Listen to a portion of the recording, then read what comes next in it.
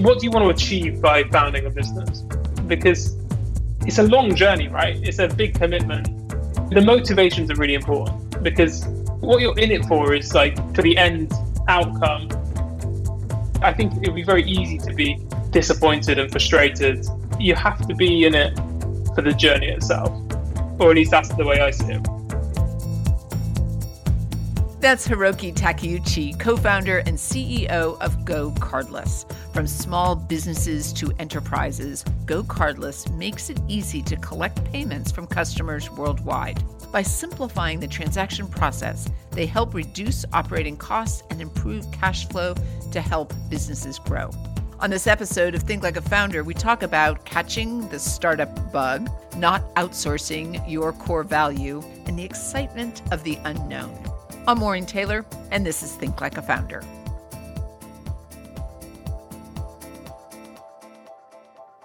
When you were a student at Oxford, a student society, the Oxford Entrepreneurs, got you interested in the world of startups.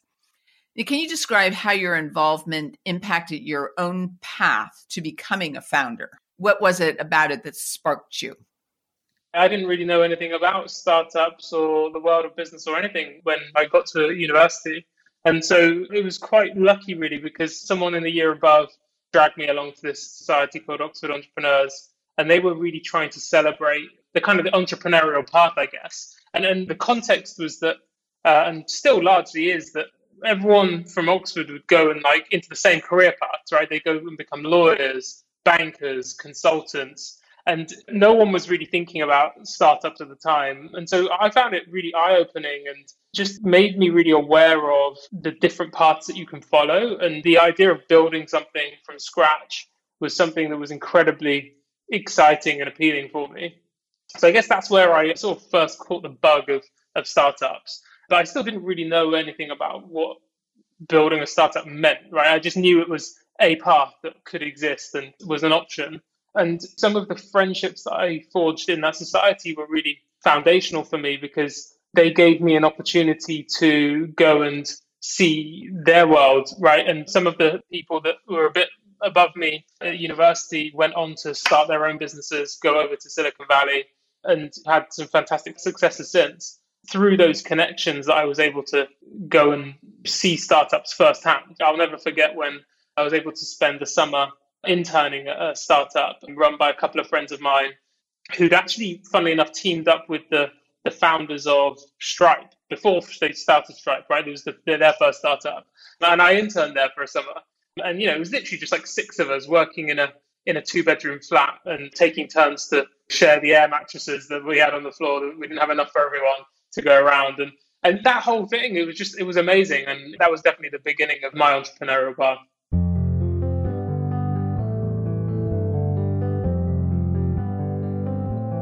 While Hiroki may have caught the startup bug during that summer internship, he didn't become a founder right out of college. Instead, he took a job as a management consultant. I quite explicitly chose that path in the specific company that I went and joined because they ran this sort of 2-year program, right? So it was like a graduate program. You work there for 2 years and then they kick you out. And, most people go and do an MBA or they might go and work in a bigger company for a few years. That was what attracted me because I thought, okay, well, I don't feel ready to start a business now, but I know this is something that I want to do.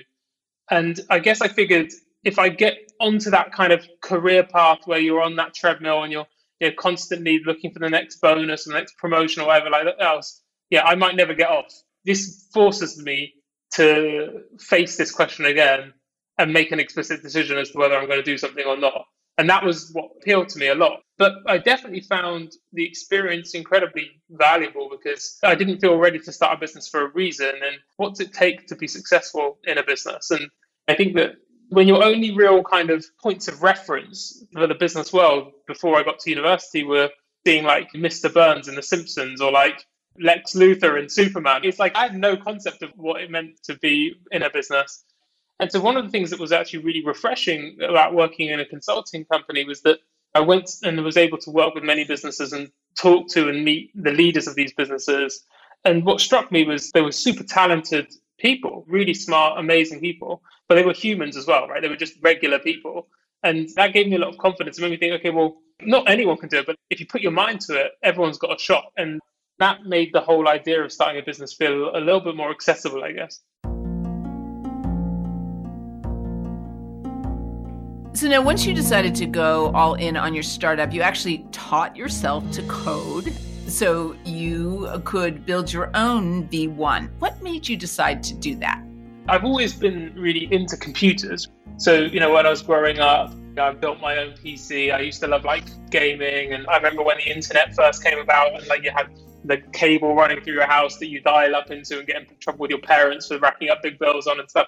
So, I was always into all of that, right? I loved it. To be honest, if I'd been better informed when I was younger, I probably would have gone into computer science and learned how to code. I had this image of people being locked in a basement made to write code, and it was this really unappealing kind of path. So I went and ended up doing maths. I don't know what I was thinking. That's not any sexier, really. But when we were starting the business, it was clear to us that we want to start a tech company. Personally, I'd gone and seen the ecosystem in Silicon Valley, gone to a company that was going through the YC program at the time. That was kind of the promised land and where I wanted to go. But what I was really convinced of personally was, if you are going to start a tech company, then the core of what you're building is technology, is code. I had this sense that you can't outsource your core value proposition. It would be like being a singer and then not actually singing on your own track. It doesn't make any sense. And so I thought it was really, really important that we were able to build at least the first version of the product ourselves.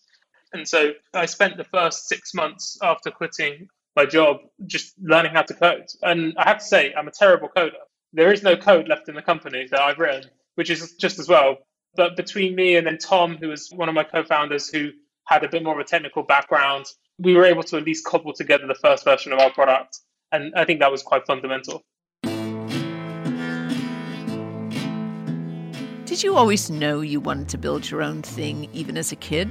I've always been fascinated by new things, building things, and the people that build them. Steve Jobs was definitely a big hero of mine when I was growing up. I thought he was amazing, and definitely felt like I would love to be able to build something myself one day. And that, I think, was part of what really drew me to the founder path.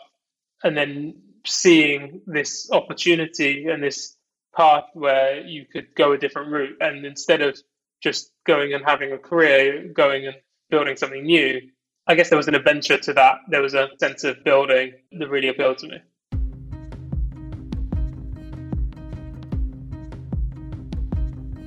The whole purpose of this program is for people out there that have this itch and they don't know how to scratch it, or they're scared to scratch it.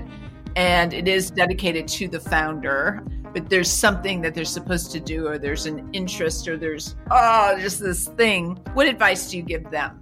There's a lot of people that I know that have that itch, or they think they have the itch, but then they don't really want. What do you want to achieve by founding a business? Because it's a long journey, right? It's a big commitment.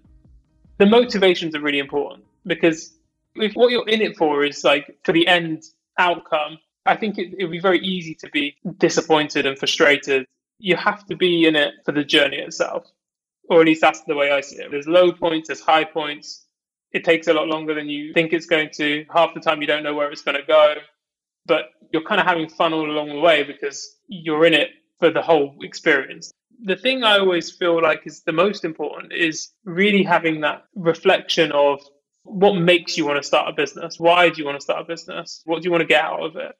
From my experience, I think it's a combination of this real desire to build something, anything, just build. And then that combined with this sense of enjoying the whole journey, the good and the bad, and seeing that as a story that you're writing. For me, the whole fun of it is that I don't know where it's going in a way. It's the vision that keeps on evolving. What you think you can achieve keeps on getting bigger. There's moments where you're not sure whether you're on the right path. That's what excites me. I don't know where it's going. And I think that's what attracted me in the first place. Absolutely. I think a little bit of crisis junkie and the thrill of the scary and never giving up seems to be a part of it. What problem, when you were thinking of this, what problem were you trying to solve? This was one of the challenges that we had early on, because in a way, we started the business the wrong way around, really, because it's not like here is a problem and a set of customers that have this problem that we need to go and solve it for, and we're going to go and solve this problem. We started almost the opposite way around. We were like, we really want to start a tech company. Let's quit our jobs and start one, and then we'll see what happens. From that position, we're like, okay, so what are we going to solve? And we were then looking for problems and inventing problems. And I think if it wasn't for the fact that through a combination of circumstance and the fact that myself and my co-founders are like really stubborn individuals, we probably would have never ended up getting anywhere, because the original and initial product problem that we tried to solve was much smaller, more constrained, and didn't really have legs. There was definitely this moment where we were working on this business idea. We realized it wasn't going to go anywhere, that fundamentally the customers we were trying to help didn't care enough about the problem to really change their behavior to solve it. And we were going through the YC program at the time, and it ends up in this thing called Demo Day, and you're there presenting to a room full of like the who's who of Silicon Valley. And Tom, Matt, and I, we were just like, well, we can't give up this opportunity. We have to present something on Demo Day, right? We're not coming all the way here and then taking a rain check on the kind of the main event. And we had to dig deep. It's really frustrating because we've learned all this stuff about payments. We've done all this hard work to get access to these payment rails and have banking relationships and get regulatory approvals and all this kind of hard work that we've done. And so we were like, well, we took a punt, right? We were just like, well, this was really hard. This was super hard. And the only way to collect payments at the time online was through credit cards. And so we were like, well, maybe there's other people that have this problem as well. Maybe other people cards isn't a good fit for. Maybe other people are also struggling to try and get access to this stuff that we've managed to work so hard to get access to. Let's just open it up for anyone to use and see what happens. That was like the genesis of the business. And we were just super lucky because that ended up being a really great idea. And we struck a nerve and there was a lot of demand and we grew really fast. And in the first like 3 years after that, we used to call it growth by surprise, because every month we'd grow like 30 to 40%. And we didn't have any sales. We didn't have any marketing. We weren't doing anything. It was just growing. And it was just like, what's going on here? It took us years to figure that out. And so there was a massive dose of luck in that. But we didn't really start with like a really grand plan of what we were doing, I have to say. It's so interesting, as we talk to people, I'm fortunate enough to talk to wonderful people who found companies, how they get started. It's a fumble bumble. And so to hear different perspectives, I think is so hopeful and helpful to folks out there. Founding something is one thing. Now leading, how did you learn that you were a leader? To be honest, I think I had to become a leader just through necessity. It's something that I found quite uncomfortable. I mean, it sounds stupid, but I didn't really appreciate in starting a business what I was signing up for.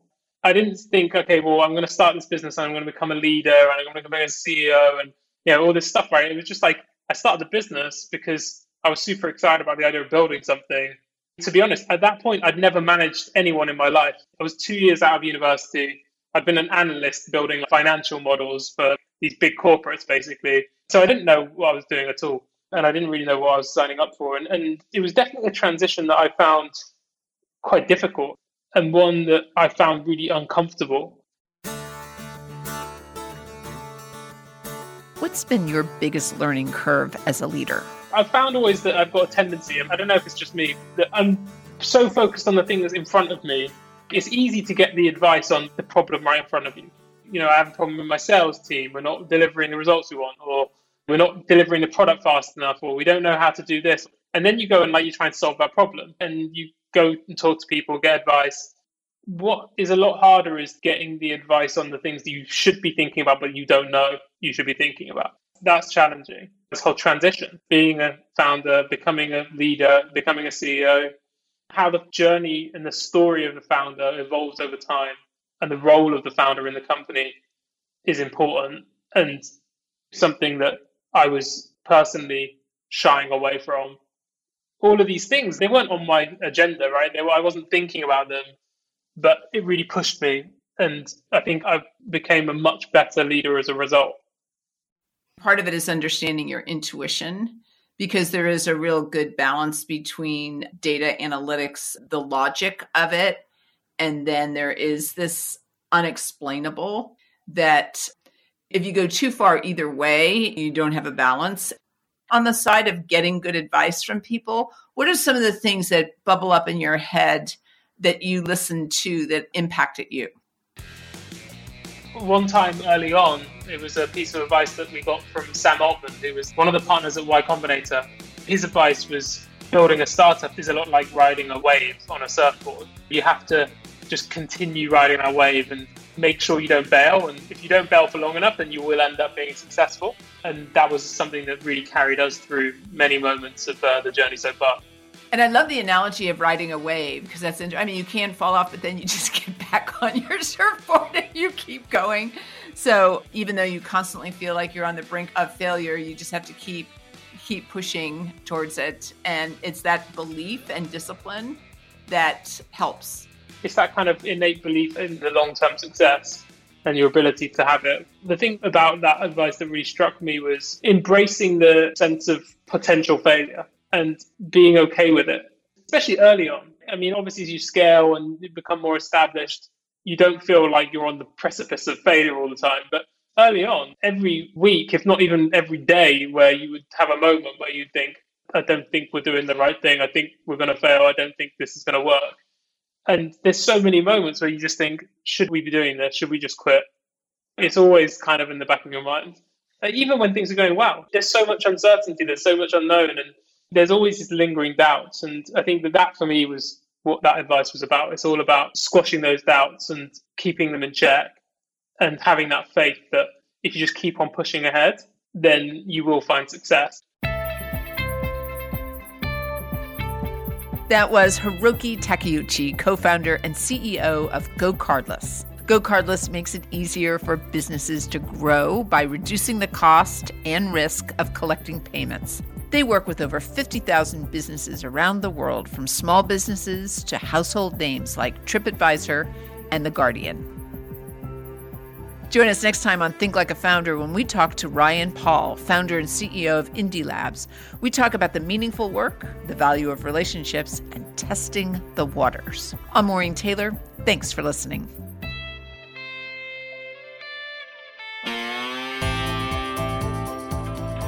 Think Like a Founder is produced by SNP Communications in San Francisco, California. Learn more by visiting us at snpnet.com or connect with me, Maureen Taylor, on LinkedIn to continue the conversation there. Series producer is Roisin Hunt, sound design by Mark Ream, content and scripting by Mike Sullivan and Jason Drown. Production coordinator is Natasha Thomas. Thanks also to Selena Persiani-Schell, Eli Schell, Matt Johnson, John Hughes, and Ren Vera.